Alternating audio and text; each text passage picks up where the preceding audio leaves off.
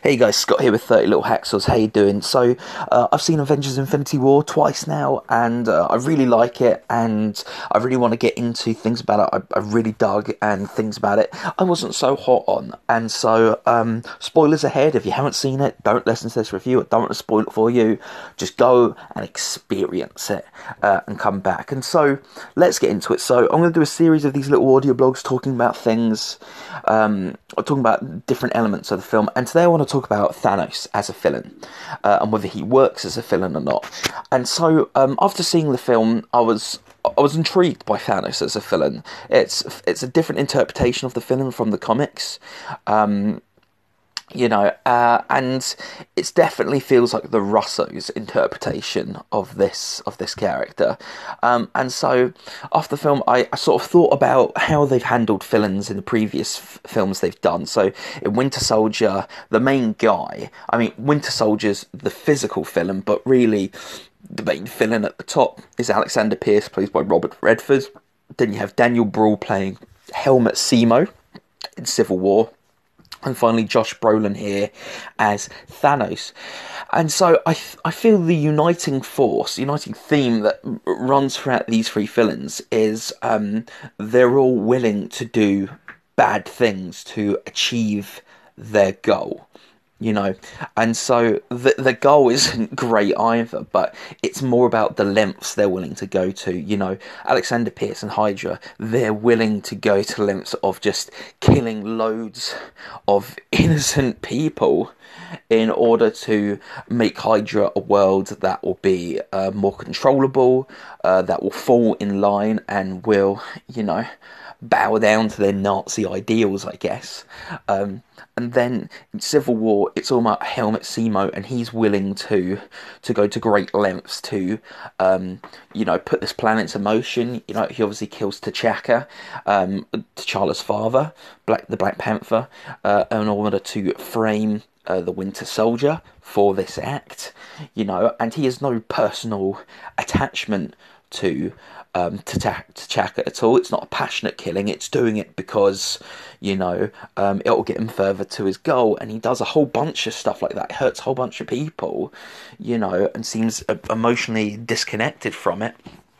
And he does all this stuff so that he can achieve his goal of dissolving the Avengers and making them shatter from the inside. And here with Thanos, we have him as a villain who is willing to just kill lots of people, and just stomp over everyone in order to get the stone so that he can wipe out half the universe, because he thinks that's going to make life better. All these villains think that it's going to make life better. For Helmut Zemo, he thinks, it's more an act of revenge, really. But for Alexander Pierce and Thanos, they really believe that what they're doing is making the world / universe a better place. And they're both wrong, really. Killing people doesn't make life better. But Thanos, he's presented in an interesting way here, because for me, he's more of a walking, talking ideology. And because that's all that's seemingly to his character here. He's just ideology. Even with the backstory of Gamora, all his stuff to her is all about his ideology. And because of that, to me, Thanos here is a little bit shallow. He's not as interesting as his comic book counterpart. And the next film may go on to deepen his character, but to me, because of that, because of his ideology, there's things missing in the components that make a great villain. When you look at Darth Vader, one of the cool things about Darth Vader is the fact he's cruel and he's commanding, but he's completely embedded in this armor, this mask that hides what's going on underneath, and so there's a level of mystery there, that draws you in. And with Heath Ledger's Joker, The Dark Knight, he's a character who's driven by an ideology and talks about it a lot, talks about chaos and how he wants people to just revert back to their primal states and just go out and be chaotic. And But there's also another element to him. He's sadistic. He enjoys what he does. He enjoys hurting people. He enjoys causing chaos, which makes him a villain. But the thing about Thanos that I found hard to see him as a villain was because he didn't really seem to relish what he was doing. That might have been the odd little smirk he gave, but it was very subtle. You know, as he's picking off characters, he didn't seem to be delighting in it. He didn't laugh.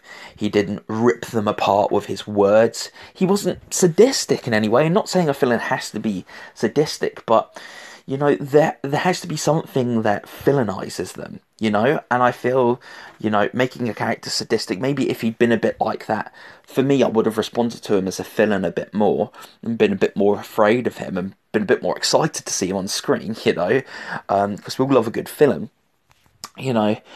Or, having Thanos' face completely concealed, like Vader's, and so he, is just this walking, talking ideology, and you can't see what's underneath, and because of that, he's more scary, isn't he? Because it's a bit like Dredd there in a way. He's just this. You don't really see what's going on underneath the mask, but.